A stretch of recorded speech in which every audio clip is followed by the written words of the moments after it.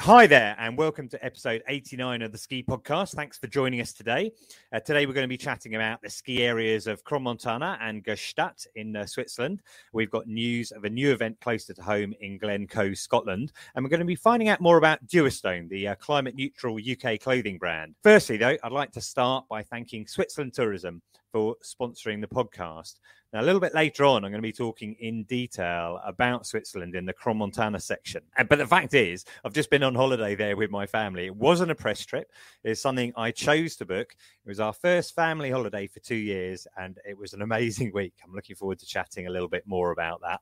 The travel rules are easing the whole time, and we'll talk more about that shortly in the Battleface travel update. But I would like to thank Switzerland, the whole country, for being the only destination who let our single vaccinated kids in without making them take loads of tests to allow them to go skiing. And it remains the simplest country to travel to. We'll go into those details with Katie shortly. But let me start with some introductions. My name's Ian Martin. I'm joined by 4 guests live on the pod today. Firstly, I'd like to welcome freelance journalist Katie Dartford. Hi, Katie. Hi there. Hi. Nice to have you back on the show. We had you on before when you just visited Crans-Montana, and today you're going to be telling us about another resort in Switzerland. We're also joined by Dewerstone founder Rory Atton. Hi, Rory. Welcome to your first appearance on the pod. Hey, thanks for having me. And I can hear the wind in the background there. We're all in windy parts of the UK, but you're down in the southwest somewhere. Are you in Dartmoor? Is that right? Yeah, I'm in the middle of Dartmoor in Princetown. So, yeah, we probably get the weather as good as it gets here. Also down in the southwest, I think, regular contributor Katie Crow from Battleface Travel Insurance. How are you, Katie? Morning. I'm good, thanks. How are you? Yeah, good. Nice to have you live back on the show. We've had to record a couple of them recently. Always good to see your face. And also, finally, our equipment expert, Al Morgan from skikitinfo.com. Hi, Al. How are you going? Morning, Ian. Windy as well, like all the others. But yeah, doing well. Windy as well. I like your T-shirt. You got a special Ski Kit Info branded T-shirt on you today. Are they available to buy on the website? No, this is actually my uniform. Excellent. Okay, well, let's start off by asking my guests when they skied or snowboarded last. I happen to know that Al and Katie haven't been out on the slopes. So, Rory, when were you last out on the snow? When did that happen? I mean, honestly, I can't remember. It was at least 2 years ago. Yeah. Oh, gosh. Okay. I know. For someone that spent all their life skiing, it feels like it's been a long break for me. But excited to get back. I thought it was going to be this season, but, maybe it'll be next season. Okay. And Katie Dartford, you're going to be telling us about Gstaad. Have you been skiing since then at all? Yes, I have. Unsurprisingly, I was in Chamonix. You were in Chamonix. And when was that? 2 weeks ago, maybe. Yeah, about then. And how was it when you were there? Yeah, it really needs new snow. I mean, I was up on the Vallée Blanche, and the crevasses were really open, and okay, I had to stop a lot earlier than usual to walk out. Right, I think that may have been resolved since you went 2 weeks ago, because actually I was looking at some photos and some video by Gavin Foster from Ski Weekend. I don't know if you know him, and conditions look pretty good. That was last year. Yeah, I have heard. Typically, I haven't been able to go since then. But we're going to be having a few snow reports and checking the latest situation shortly. But first, let's turn to the Battleface travel update with Katie Crow from Battleface. Life is getting easier in terms of travel. It's been, we've had some podcasts where we've been editing and changing at the last minute because they keep pulling the rug from underneath our feet. But at the moment, if there's any news, it all seems to be going in the right direction. Do you want to bring us up to date with the latest situation, Katie? That's right, Ian. As you say, after a very tricky start to the season, restrictions have eased, and British skiers are now able to make it out here to the Alps and to all the ski resorts and enjoy the slopes. And bookings are looking really good for the rest of the season as skiers are taking advantage of this easing of restrictions. EasyJet have put on an extra 50,000 additional seats on flights departing to ski destinations. Cool. And, one of the drivers, I know lots of people, it probably perhaps came too late for people who are looking to go out at half term. But coming back into the UK, one of the key things there is now easier in terms of the fact there's no day 2 test if you're vaccinated. That's right. Yeah, it's much easier to travel back into the UK. There's no day 2 test for vaccinated now since the 11th of February. So That's been 10 days so far. So that's really great news in terms of bringing the costs down of travel. And you mentioned that, people had great half-term holidays in France. I mean, I said I didn't go to France, and one of the reasons was the testing side of things.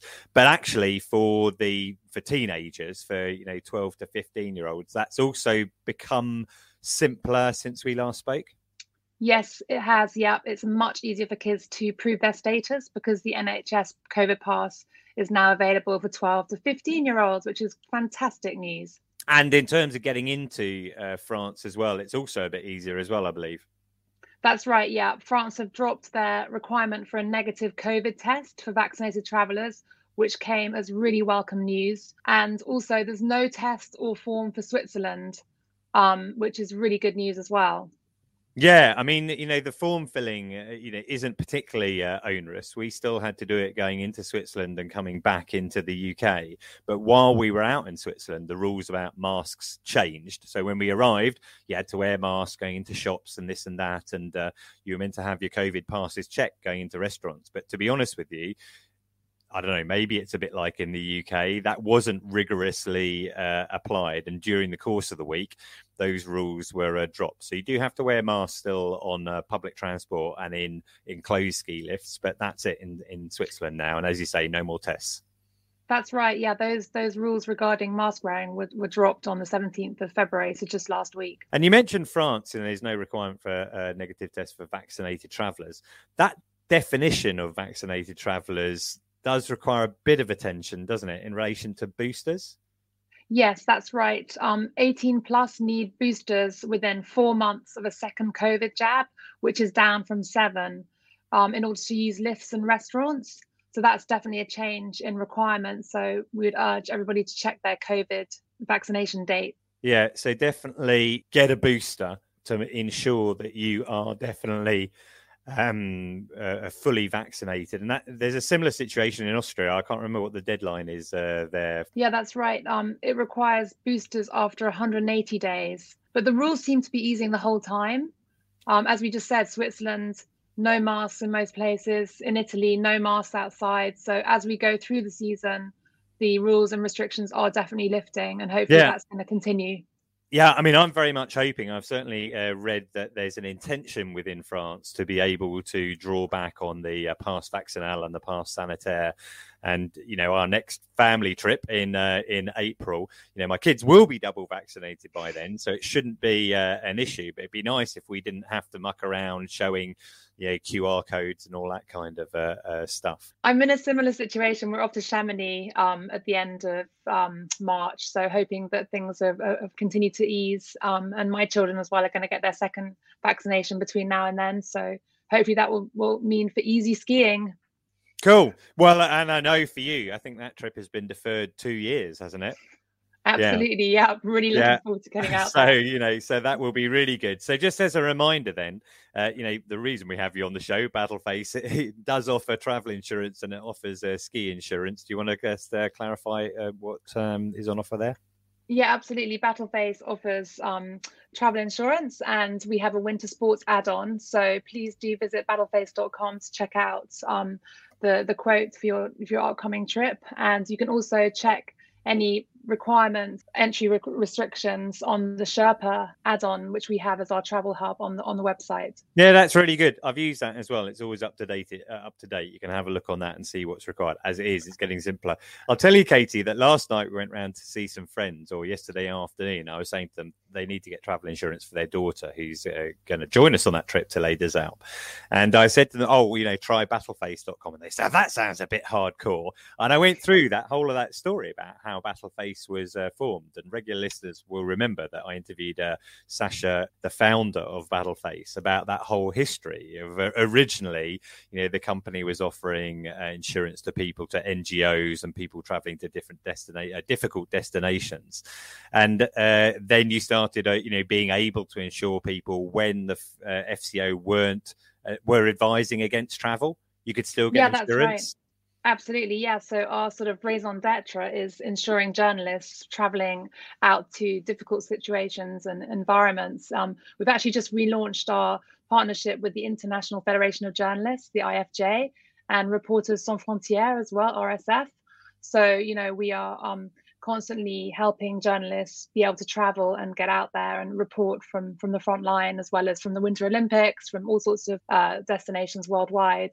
I also think it should be worth noting here, never underestimate the cost of being airlifted from a mountain. You know, we did some research a few months ago, and we found that people think that the cost of airlifting from the slopes is about £3,000, but it's actually close to 10,000. But, you know, really, really important to take your travel insurance out, especially when you're looking at precarious conditions like snow. For sure. Well, I mean, you know, not getting travel insurance would be madness as far as I'm concerned. So there you go, listener. If you are going out on a trip, make sure you're covered, and have a look at battleface.com for more information. So that's brilliant, Katie. Thanks very much. Now, lots of people have been lucky enough to spend the last week in a ski resort. What is the snow like right now? We've got a couple of snow reports that have been sent in to listen to, but let's start off by looking at Crans-Montana, where I've just been. You know, it was my second trip to Crans-Montana. It was very different from my first one. My first one was in December 2020, just before everything closed down. I was just going ski touring and I was on my own. I'll put a link to that report in the show notes. This time it was a family holiday. And the reason we chose Switzerland was principally because of the access for my single vaccinated children. And I was looking around for availability and there wasn't much. Initially, I was thinking about Sierre, where I stayed in the summer when I was doing some trail running.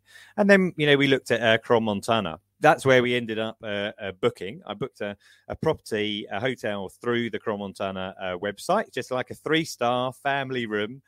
We booked flights from Southampton, very expensive to fly at half term, but I worked out that if you're prepared to leave late from the UK and leave really early at 6 a.m. from Geneva, that was like a 4:30 start coming back. It can be affordable to fly. We hired a car via Holiday Autos, and that ended up being delivered via Sixt, the rental company. We got a really nice Mercedes, which surprised me. And so we managed to get 5.5 days skiing out of that. And so my thoughts are, Crans-Montana, there's 140 kilometers of skiing there. It's half term. There were no queues at all. It was really bizarre. I was really surprised, to see the lack of queues. I think on the final day, which was a Friday, there must have been people who'd come for the weekend or something. It was a bit busier. But in the week, we basically just went straight onto lifts. And, for half-term week, I wasn't expecting that at all. And, good for a family. They've got like a proper pike and an Olympic-sized half pipe there, of which I believe there's only 5 around. We all skied in that half pipe. Oh, my God. It makes you realize how those Olympic athletes, how talented and how brave those Olympic athletes are. Just going halfway up the wall of the half pipe was terrifying enough to turn around. It was brilliant fun. The kids really enjoyed that. And they got like a mini pipe as well and a mini park. There's some massive kickers down there. And then there's some really lovely runs down through the trees to Aminona, where you can catch a bus back into the ski system. So most of it, was reds and fairly easy blacks, I would say. It's not a ski in, ski out type of place compared to some of the French resorts. You've got 3 access points, really. But they have these navettes that run through the town. And as you expect in Switzerland, they're ultra reliable. They would arrive within, if I look at my watch, 10 to 20 seconds of when they were meant to arrive, they'd come in. So you always knew exactly how long, once we worked out how long it took to walk from the hotel to the lift stop, to the bus stop. Perfect. And then you could link into the system. The other thing I really liked about Crans for us was they have something called the hotel pass. So rather than buying a 6-day lift pass, this is much cheaper and more flexible. You just buy your lift pass by the day. And bizarrely, it turns out to be less expensive than if you bought a 6-day pass in a row. And if it's a bad weather day, which it was at one point, I went out. I went ski touring that day. But the kids, and my wife just decided to take an easy day, and we didn't buy a ticket that day. And it saves you money, and we ended up spending money in town elsewhere. Went down to the brilliant Elia Chalet that Katie has tried before. My kids are on those trampolines that you were on. I mean, that as an option for a non-ski day, it's pretty cool down there, isn't it? Oh, I thought it was great. So much you can do. You really was it busy when you went? No, not really. It was early evening. Yeah, well, it was a bit busier when we went along. I think probably perhaps because it was a bad weather day, but my kids loved it. So on the trampolines, throwing themselves into the foam pits and things like that. But also they got some scooters and went into the kind of skate park and went over the jumps. Did you try that at all? No, I would have liked to, but I always end up hurting myself somehow on those things.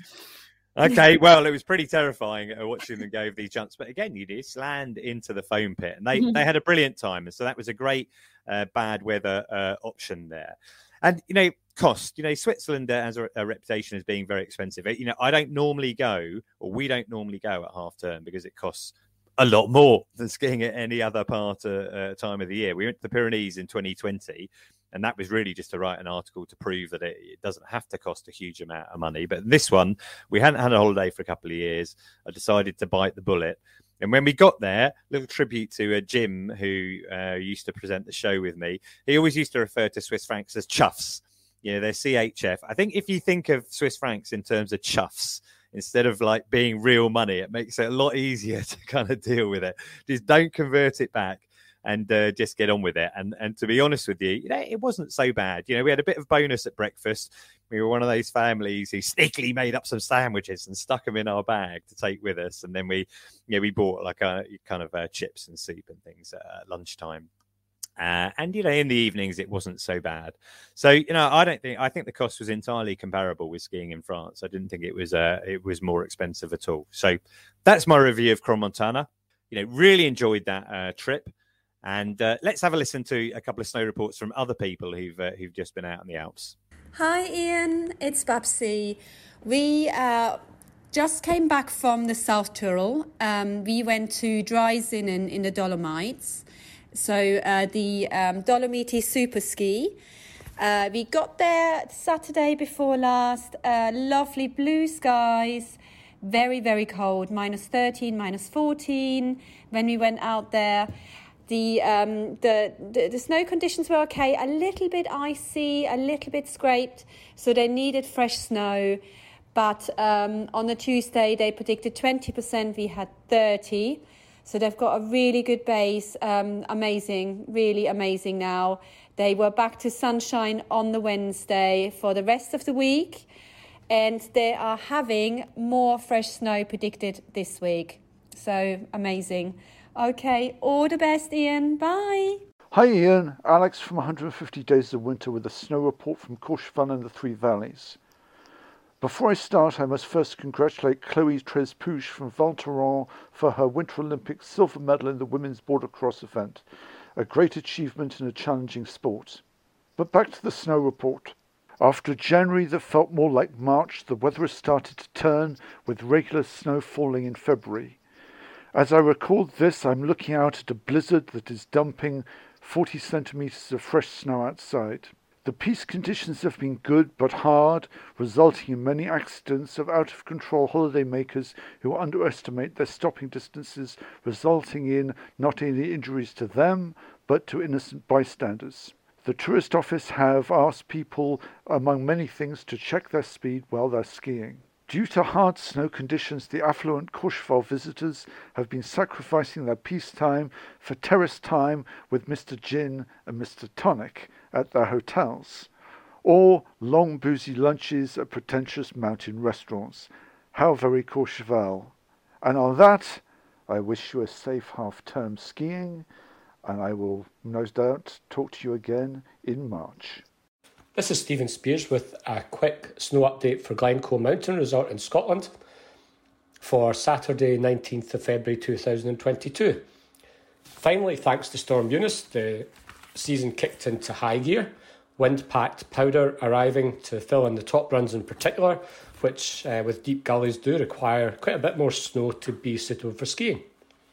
All the runs were open yesterday, except for the very steep 40-degree or so flypaper run, a black run which was closed due to the avalanche risk. For those that don't know, Glencoe, it really is a mini freeride resort with plenty of opportunity for safer off-piste. Saturday was really no exception to that, with ski anywhere very much what people were doing, with just having to watch out for the occasional kind of rocky outcrop when you were off the main pistes. March is a big month coming up for Glencoe with the new cafe opening, hopefully, and also the new Rannoch chair set to get Department of Transport approval. Finally, some more snow is forecast for the coming week, quite a bit actually by the looks of it. So we're really hopeful up in Scotland to see if this season can last until late April or early May, which it often does. Thanks then. Bye. Great. So thanks to all our contributors for those snow reports. I didn't mention the snow in Crommontana. You know, Katie said it was thinning a bit when she was in Chamonix a couple of weeks ago.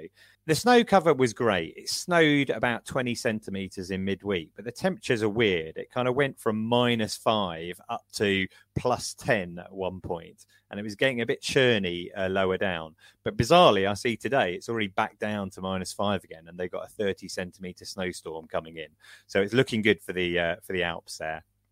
Now, we had a report just then from Stephen Spears in Glencoe, and while we're in Scotland and Glencoe, let's have a listen to another interview I recently recorded with Neil Dalgleish. Now, I met Neil at the Birmingham Ski Show, and he told me about a new event called the Mighty Co.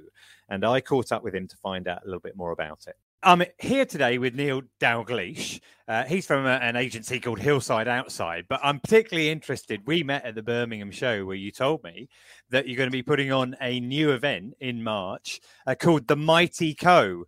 And there's a clue in the name. It's going to be at Glencoe Mountain Resort. I wondered if you could tell us a little bit about it, Neil. So the Mighty Co is, I think, the UK's first on-snow ski and snowboard festival. The idea kind of came about during the kind of lockdown wanderings around the hill. Around the hills, we couldn't go very far, and this time last year, I think we were knee deep in really good snow. And weren't allowed to go very far. But anyway, we were all kind of touring and doing what we could, and gives you time to think, doesn't it? And so sadly, we all had too much time to think last winter. Yeah. At least those of you who were stuck up in Scotland had the opportunity to get on the snow. Yeah, we were fantastically lucky and actually had some incredible powder days. I mean, I'm in the Scottish borders right now, and just outside here, literally half a mile from the house, there was knee-deep powder. It was unbelievable. Our kind of business is outdoor events, and we've always been about trying to put on, whether it's mostly mountain biking and cycling events or trail running or other outdoor stuff, things that are good fun to take part in. Sometimes racing, sometimes not. But one of the ones that we do is one of the UK's biggest sort of mountain bike festivals called Tweedlove, based in the Scottish borders. So what we do is we work with the brands, and people can try bikes, etc., and go out and ride on fantastic terrain. And also, importantly, the social side of it, meet up with like-minded souls and have a good time and have a beer and whatnot. And it struck me on those wanders that didn't exist for skiing and snowboarding. And especially last year when all of us were, taught that we're into talking about. So many people were trying to find ski touring stuff or split boards. You just couldn't get hold of anything, and people didn't know what they should be looking for necessarily. It was quite hard to find out. It's a little bit opaque. I just thought, why don't we try and do something like we do in mountain biking for skiing and boarding? And And another, who knows, another career choice down the line, I would have been an instructor and ended up goodness knows where, but I ended up this way and doing bikes. So it's always been a love, and always something I wanted to do. So I spoke to Andy Meldrum at Glencoe Mountain Resort about the idea, and we basically decided to have a go. So March 26th, 27th will be the first Mighty Co. Excellent. We've had Andy Meldrum on the podcast before, because he told us about the summer ski session they do at Glencoe, regardless of the amount of snow that's there. I'll put a link to that in the show notes. But so therefore, at the Mighty Co, then it's going to be over a couple of days at Glencoe Resort, and there are going to be all sorts of sessions going on. You said, like, for example, people are interested in finding out about ski touring. So there's that. I think maybe avalanche training as well, be able to try kit, things like that. Who's it aimed at? It's aimed at, I guess the biggest focus is people who are interested and curious about backcountry, but actually it's aimed wider than that. It's everybody who just wants to come together and kind of celebrate our love of the snow and of sliding. The biggest focus in the brands will probably be on kind of touring kit, alpine kit, split boards, snowboards. But, there's a family element to it as well. So there's stuff if you bring the kids, whatever. The main partner who's got behind it to help us off and give us some support to get us started was the North Face, along with a lot of other brands, which will, when we release all the details, all those brands who are bringing kit to demo and expo and whatnot, they'll be revealed. I can't list them right now, I'm afraid. So we've got an exclusive about the event itself, but not about exactly what's going to be there. But it's going to be on slope and off slope, a combination of both things, right? Yeah. So up on the plateau, there will be an event village with a bar. It's not going to be not quite the Folly Deuce, but if we can have a bit of kind of fun snow festival vibes, that's certainly the intention. And so various trade stands, big tents, hopefully a screen, and basically a little festival village will be up on the hill. And from there, you'll be able to visit the various brands who are expoing or have demo kit, find out from those experts what's the right stuff for you. And for quite a few of the brands, you'll be able to actually just go and try it. So we'll have a kind of skin track marked out. And on some of the brands, we'll be having their own dedicated ambassadors leading sort of little backcountry trips. There will also be the chance to join organised sort of we're going to call it backcountry taster, and as the kind of shorter intro one for people who maybe haven't had that before, and we'll have a chance to go with an instructor, learn the basics of skinning, whether that's on split board or skis, a little taste of side country or off-piste backcountry, and then there will be all-day backcountry rider sessions where you get to go and actually sample some of the glorious off-piste off the back at Glencoe. Cool. It sounds great. I mean, I've been trying to do a trip up to Scotland for a couple of years now. Last winter, it just didn't work out. I considered going up last month anyway, but the snow conditions weren't quite right. Hopefully we'll have good conditions for that. I think the dates are the 26th and 27th of March. Is that correct? Yeah, by a very scientific look at the averages, that weekend or around about that time of year is probably the most reliable for. We usually get late season anyway, so usually by then there's a decent base and some good snow conditions, and the weather has usually calmed down by then, so we have the most chance of weather and conditions. Cool, excellent. And will it cost to attend? You'll buy your lift pass. There'll be a special lift pass on the Glencoe Mountain Resort site, or you can get it through the Mighty Co site. The plan is it's just going to be just a little bit more expensive than your normal lift pass. I think it's going to be very, very good value because for all the stuff that's going on, you get your lift pass so you can ski for the day or the weekend as usual, but you've got all that stuff too. Cool. It sounds great. Well, for more information then, listener, you can go to themightyco.com. And Neil, if I can fit it into my schedule, I'll definitely be there as well. I'd love to try it. I'm really keen to go ski touring in Scotland and just to go skiing in Scotland. So that would be amazing. Cool. All right. That's brilliant, Neil. Thanks very much. Okay. Thank you. So I'm not sure I can fit that into our calendar, but Al, I think you might be going up to Glencoe for that event. Yeah, absolutely. I'm so excited. It's great to have an event like that on our doorstep, in the UK. And Scotland's had a tough start, but the conditions are really coming in the last week. I am so excited about that happening. Cool. And there's obviously lots of opportunity to try kit and to ski touring lessons or introduction to ski touring, etc. Absolutely. So there's loads of brands going up for people to demo kit, try it out. Try before you buy if you want. Just see what's out there on the market for the coming season, so for next winter as well. And they've got hosted guide sessions to go ski touring, go and give it a go. They've got an event on the middle night on the Saturday night. Yeah, sounds really, really fun.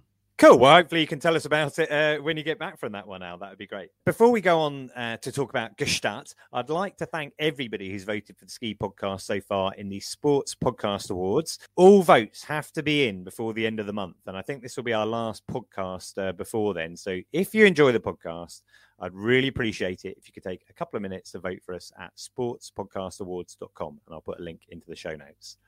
Right, let's move on to Gstaad. Never been too sure about the pronunciation of that. We did have a feature in the show about it before, but Katie, thanks for joining us again. You've been in Switzerland again this time. It's not a resort I've been to. What were your impressions?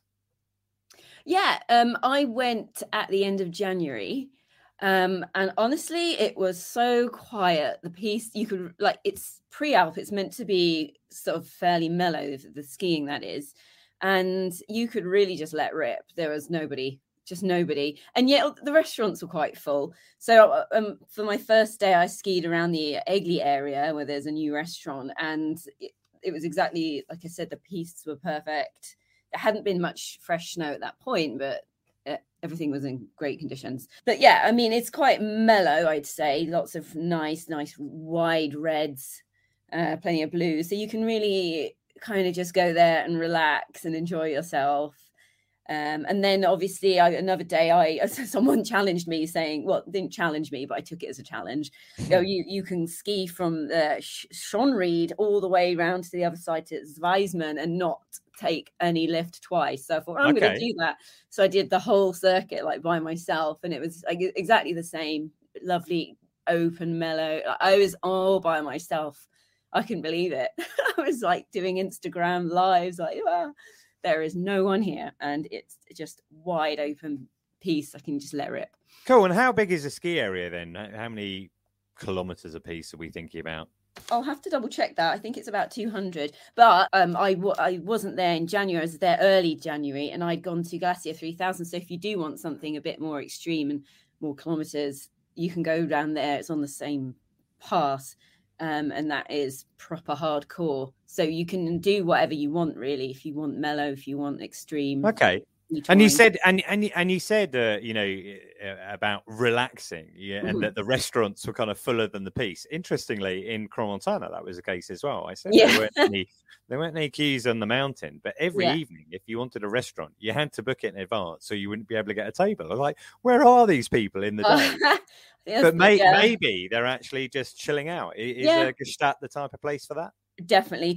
I mean, the whole thing is like to go and walk around the town and look at all the buildings, and there's statues donated by some of the celebrities that have lived there, like Julie Andrews or Liz Taylor, Bernie Ecclestone's hotel. It's just about looking at that and the galleries and the shops and visiting the spa. And I also did a horse and cart ride, and first of all, this is gonna be really cheesy, but it was brilliant. It was actually on some quite I was like gripping the side of the cart, like some of the roads are fairly steep, and it was pretty icy, and I was like, oh my god. Was it on wheels or was it on a sled? No, it was on wheels. I could call it, it's on wheels. It's not a slow ride. I kind of imagining it is more of a carriage than a cart. Perhaps. Yes. It was nice. We were wrapped I've seen like in Zermatt, I think the Zermatterhof, likes to transport people from the station to the hotel in one of those. Yeah, but this is proper. We went on it was like an hour tour around a lake. Great. So it was a proper day out. Yeah, and in terms of the shopping, you mentioned there's some classy shops there. Any brands that? Like you've got your Pradas and things like Gucci's and things like that. So okay, spend much time there? No, I just looked. I window shopped. Yeah, actually, Prada were visible in Crans-Montana as well, because bizarre sort of thing where all the lift pylons have got like a Prada, the red line for Prada. It's the same in Gstaad, is it? Yeah.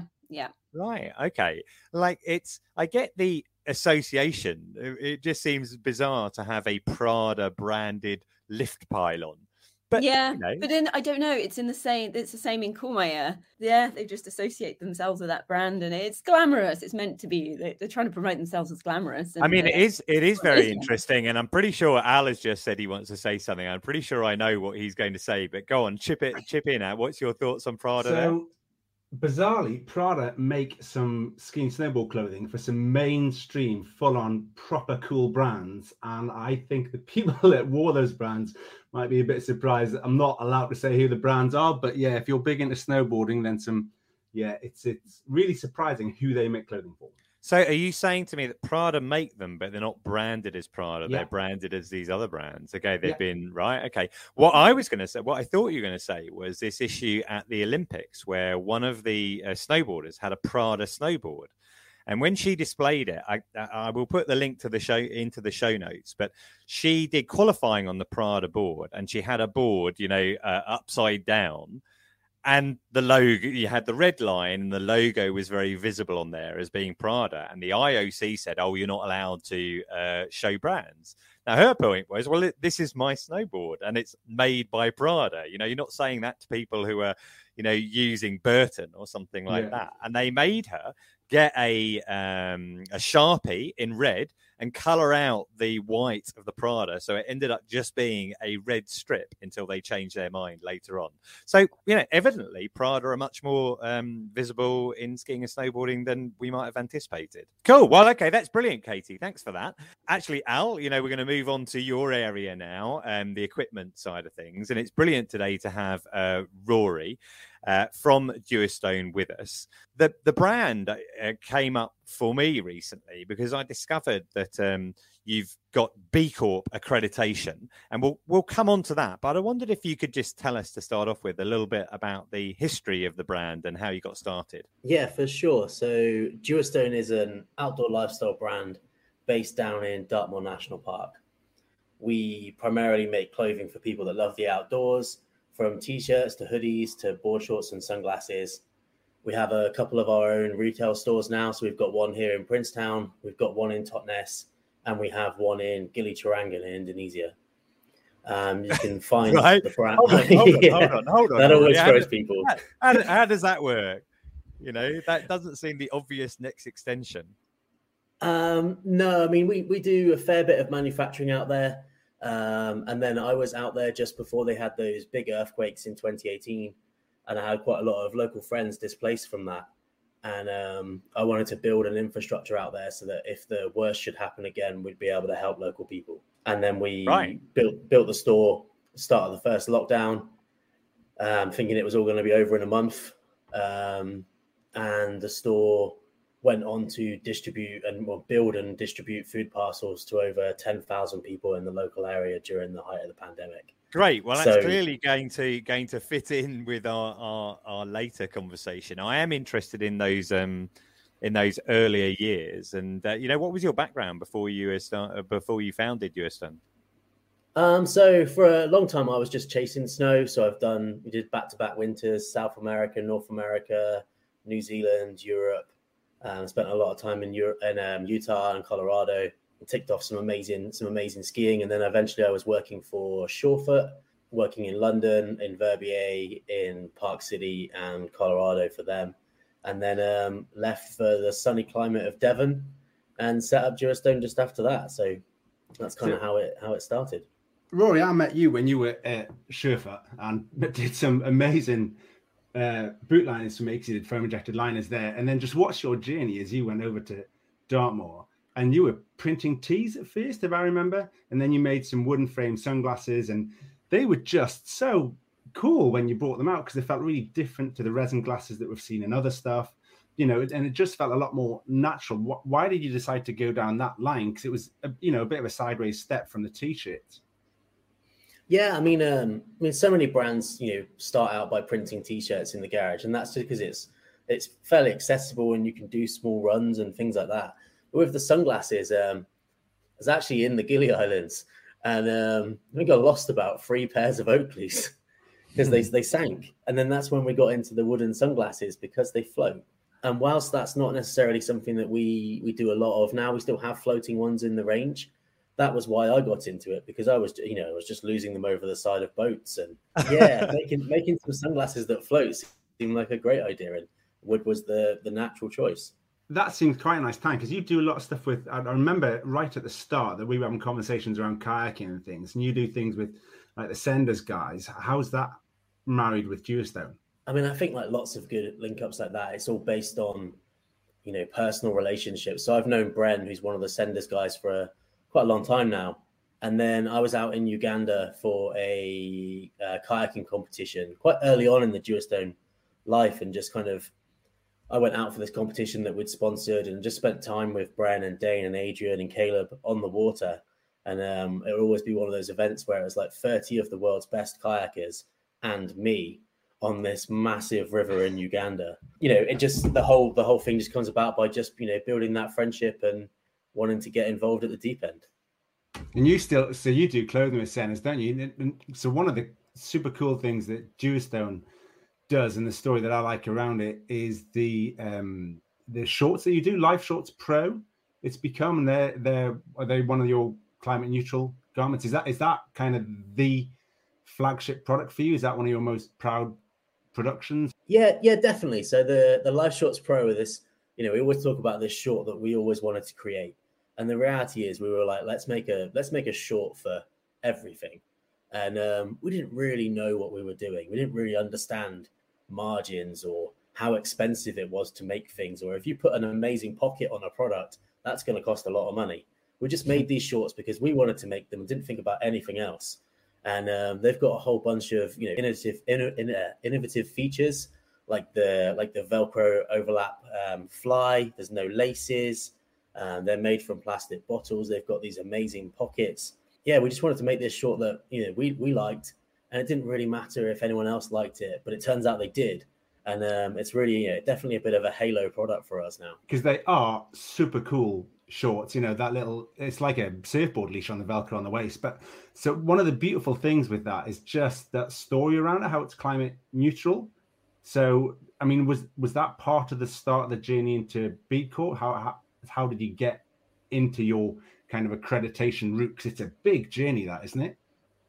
Yeah. So I mean, we really started out with 1% for the planet, where you join 1% for the planet and you give 1% of your annual turnover to environmental non-profits. So not a percentage of profit, it's a percentage. It's 1% of your entire turnover.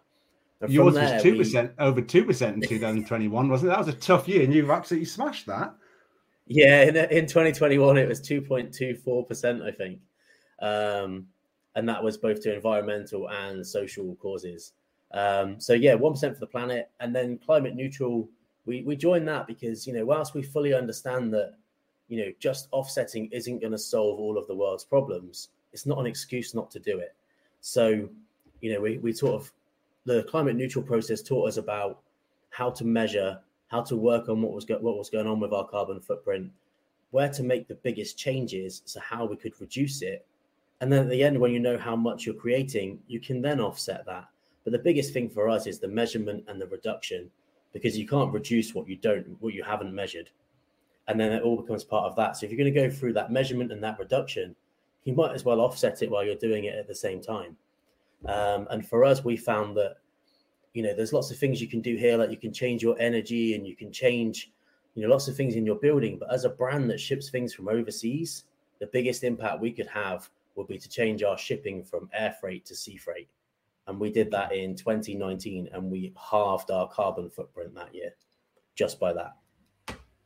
That is very impressive, Rory, and I'm really enjoying finding out more about it. And before we spoke today, I've been all over your website reading about everything, and it's laudable, and you've been recognised for it. Just in relation to shipping from overseas by sea freight, when you're working in fashion, you have quite the lead times and delivery times are really crucial, aren't they? How do you manage to balance design of your new collection with being able to get them delivered? I mean, honestly, it's an absolute nightmare. And this last 12, 18 months for shipping has not made it any easier. But one thing that has kind of worked for us is, as we've grown, we're still the small guy. So if you want to get your stuff made in time with any factory that you're using, you have to be in earlier. You have to be one of the first. So we might attend a trade show, and we might, we'll be taking orders from retailers, but really we've predicted what they're going to buy already. And we've got our orders in way in advance of that, so we can get them shipped in time. And that's obviously a real skill. Part of that is instinct, isn't it? But I think I also read on the website that you've been working with the same factory in China since you started the business. Pretty much, yeah. We've worked with a handful of factories, all of which that I've been to, I've spent time in, and that's really important to me, so that I know what's going on. But I also want to be part of that production process. I want to know every single aspect of what's happening, and really be involved on the factory floor. Cool. And what about B Corp then? I would imagine most listeners haven't heard of that. Maybe they have. We speak in terms of ski resorts that the Flocon Vert is an accreditation that ski resorts can get to show their sustainability. Do you want to just give us a brief explanation about what B Corp is? In short, B Corp is a business that meets the highest standards of social and environmental impact, and it's a commitment to using business as a force for good. What that really means is that the B Corp process looks at every aspect of the business, and they break that down into 5 different areas. Those areas being governance, workers, community, environment, and customers. But there's no stone left unturned. So yes, there's a huge kind of what we see as sustainability angle, but there's a whole thing around HR and supply chain and your customers and really everything. So the sustainability side is colossal within it, but it is only one part of it. And actually, the whole B Corp thing really is almost like a HR-led thing. And then they have this framework called the B Impact Assessment. And that is what the businesses run through to get there. And that B Impact Assessment is completely free. You can just, as a business, sign up to it, and you can see kind of where your business sits at the minute through this series of 5 areas and 200 points worth of questions. Yeah, so I would say it took us a year in sort of thinking about it and being like, we want to take on this B Corp challenge. And then a year of really being like, we're going to go for it. This is the point where we start measuring and collecting all that data, because the B Corp process is based on your previous financial year or the previous 12 months. So it's not about being like, oh, we're going to do this, or, we're going to collect this data. It's all about, we have collected this data and we have done this. There's no option to be like, we're going to be a better business in the future. You have to have been a better business already in order to gain those points. Well, congratulations on getting that. I know it's very rigorous, and it's a great achievement. And apart from that, you only get it because you're doing good work as a business in the first place. And you did mention it's not just about sustainability. Some of our listeners will be familiar with Protect Our Winters. I understand there's a new partnership with them. Yeah, absolutely. So I came across Protect Our Winters when I did a carbon literacy training course with them. Got to know a little bit more about what they're about, what they're doing, and how they're going about it. And I just felt that we really kind of wanted to be involved in that. We wanted to support it. And whilst Dewerstone's not necessarily a ski or snowboard brand, I love skiing and I love the mountains, and I want to help protect them so that they're still there in the future years. So if my business can help with that, it's something we want to be involved with. That it sums up your mission statement better than anything. So, listener, if you'd like to find out more about Dewerstone, have a look in the show notes. And Rory, thank you very much for joining us today. While we're still in that sustainability corner, it seems the right time to include another interview I recorded recently with Al Judge. Now, regular listeners might recognise his name as he contributed to our special episode about electric vehicles and ski resorts. That was with his Alley Cats Mountain Holidays hat on. But Al is also one of the key members of the Montagne Verte team in Morzine. And I keep going on about these guys, but they're doing really great work to make Morzine of Oriaz a more sustainable destination. And when I read about their new Alpine Express Pass, which offers discounts all over the resort to people who travel by train, I wanted to find out more. So let's have a listen to that. Right, I'm here today with Al Judge from Alley Cats Mountain Holidays, but you're here today with a different hat on, the Montagne Verte hat. How are you, Al? I'm very well, thank you. Excited about the fact that we've finally got tourists back, or British tourists back in the resort of Morzine. Yeah, it's excellent. I should have said that, of course, you are based in Morzine. And, the Montagne Verte organisation, I referred to it a lot of times on the podcast. I'm such a huge fan of the work that you do there. It's all geared towards trying to make Morzine as sustainable a destination as possible. Since we first spoke, I think we were on the podcast. I had you on the electric vehicles in the Alps special that we did quite a while ago. I'll put a link to the show notes. But since then, Morzine has been accredited with the Flocon Vert, which is not awarded to many resorts. I believe that's correct, isn't it, Al? Yeah, that is. Yeah, it was awarded a few months ago, and after a kind of sustained campaign from the town and the tourist office and general businesses around the resort, they're able to, prove that they're able to meet the credentials required. So that was really, really nice achievement. Yeah, and the threshold for that is set, very high, and really doesn't surprise me to hear that Morzine of Oriaz has been, given that accreditation. And the reason we're here today is I noticed something else, another project that you've launched through Montagne Verte, and that is the Alpine Express Pass. And it really piqued my attention. I wondered if you'd like to just explain to us, in basic terms, what it is. So we one of our objectives at Montagne Verte is to reduce the carbon emissions associated with tourism in the Alps, and more specifically in the valley of Morzine and the surrounding area. When you look at studies of tourism in the Alps, it gets quoted that anywhere between 60 and about 85% of the carbon emissions as a result of a ski holiday actually come from the transport to and from the resort. So we felt, as an association, this was an area that we could potentially have quite a big impact from. The actual process of skiing itself on a normally an electrically operated communal ski lift is actually relatively small in terms of carbon emissions, but the transport to and from, and particularly flights, which is the way that most people get to ski resorts, is a place that we can really have a big impact if we can reduce the amount of people that come by plane. However, getting from Northern European countries into Morzine on a train is quite tricky. It can take a little bit of getting to navigate the online booking portals. And so what we wanted to do was try and incentivize people to come to Morzine by train by making it a little bit easier. A number of businesses from around the area come together to all offer discounts, and those discounts range from ski passes to accommodation, so hotels, chalet companies, to restaurants, to ski hire, to transfers, so between the train station and Morzine, the resort of Morzine. So in all of those places, people who come via train can now benefit from a 10% or more discount from each of those activities. Great. So if you're traveling by train on your journey to Morzine, then you can get hold of this discount card somehow and enable all of these discounts. And it applies from now, does it? Yeah, it applies from now. So if anyone who is traveling by train wants to take part, or if you haven't yet booked your travel, then look at the train option. What you then do in order to make the most of this, to qualify, you need to send your train tickets to us at Montagne Verte.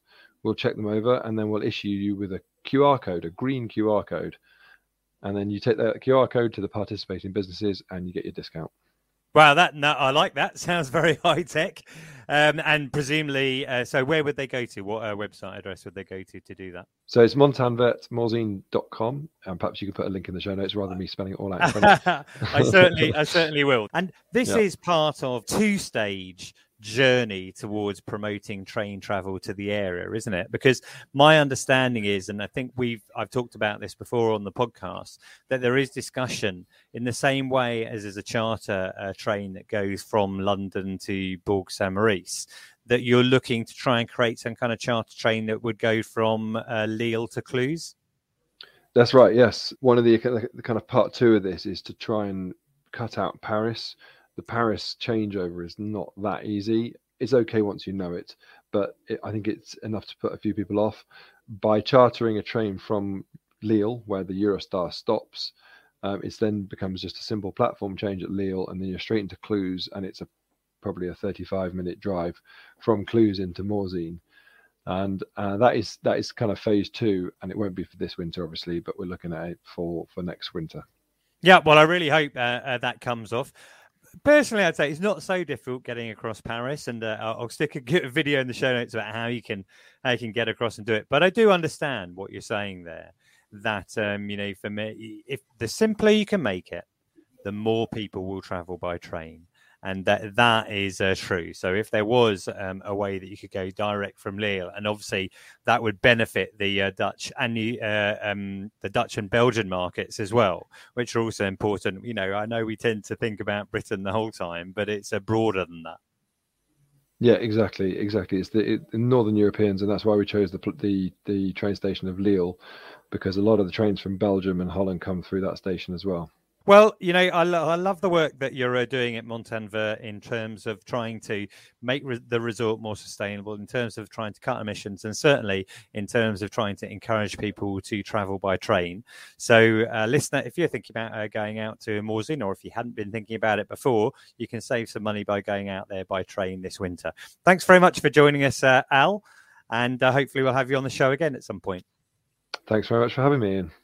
Great. So we're coming to the close now. Reviews and comments are always welcome, wherever you want to leave them. Apple Podcasts, Spotify, social media, or email. I'd just like to read out a few we've received since the last episode.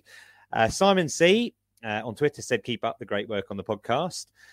Steve said on Twitter, I enjoyed your chat about Yadmos. Richard Sideways, I think this is on Snowheads. He enjoyed the interview with Graham Bell. And Andrew Brannon on Facebook said he enjoyed the Beijing special. Where else could you hear that? Brilliant. If you didn't listen to our Olympic special, that was a bonus episode I released. You may have noticed, listener, we haven't mentioned the Olympics more than briefly. We will discuss it more. There will be a debrief on it. It's obviously been disappointing that Team GB Snow Sports, haven't won any ski or board medals, and that is a huge disappointment. I think there may be some kind of fallout over that, but we'll discuss that another time. Anonymous on Buy Me a Coffee said, thanks for the great listening. And your campaigning for greener travel, and re-engaging me with all things skiing. As an MBO and a minivan driver for snow time in Meribel in the late 80s, I can relate to your time with Bladen Lines. And listener, some of you might know what MBO stands for. Any of my panel today remember or know what MBO stand for? Well, it technically, I think it was a maintenance and buildings officer, but also referred to as muscle-bound oaf by some guests. Now, just a final reminder, Ski Podcast has been nominated as a Best Winter Sports Podcast. Very easy to vote. Go to sportspodcastawards.com. I'd really appreciate it. Help me and the podcast. Enjoy all feedback about the show. So do email the skipodcast@gmail.com. You can follow me at Skipedia and the podcast at the Ski Podcast. But for now, I'd like to thank Switzerland Tourism for sponsoring the show and thank my guest today, Rory Atton from Dewerstone. Thank you, Rory. Thanks for having me. Katie Dartford. Thank you, Katie. Thanks. See you again soon. Al Morgan from Ski Kit Info. Thanks, Ian. And Katie has just popped off, so I'll say goodbye to Katie, and then maybe we'll edit in her goodbye later as well. See you, Katie. Finally, listener, thank you for joining us, and until next time, goodbye.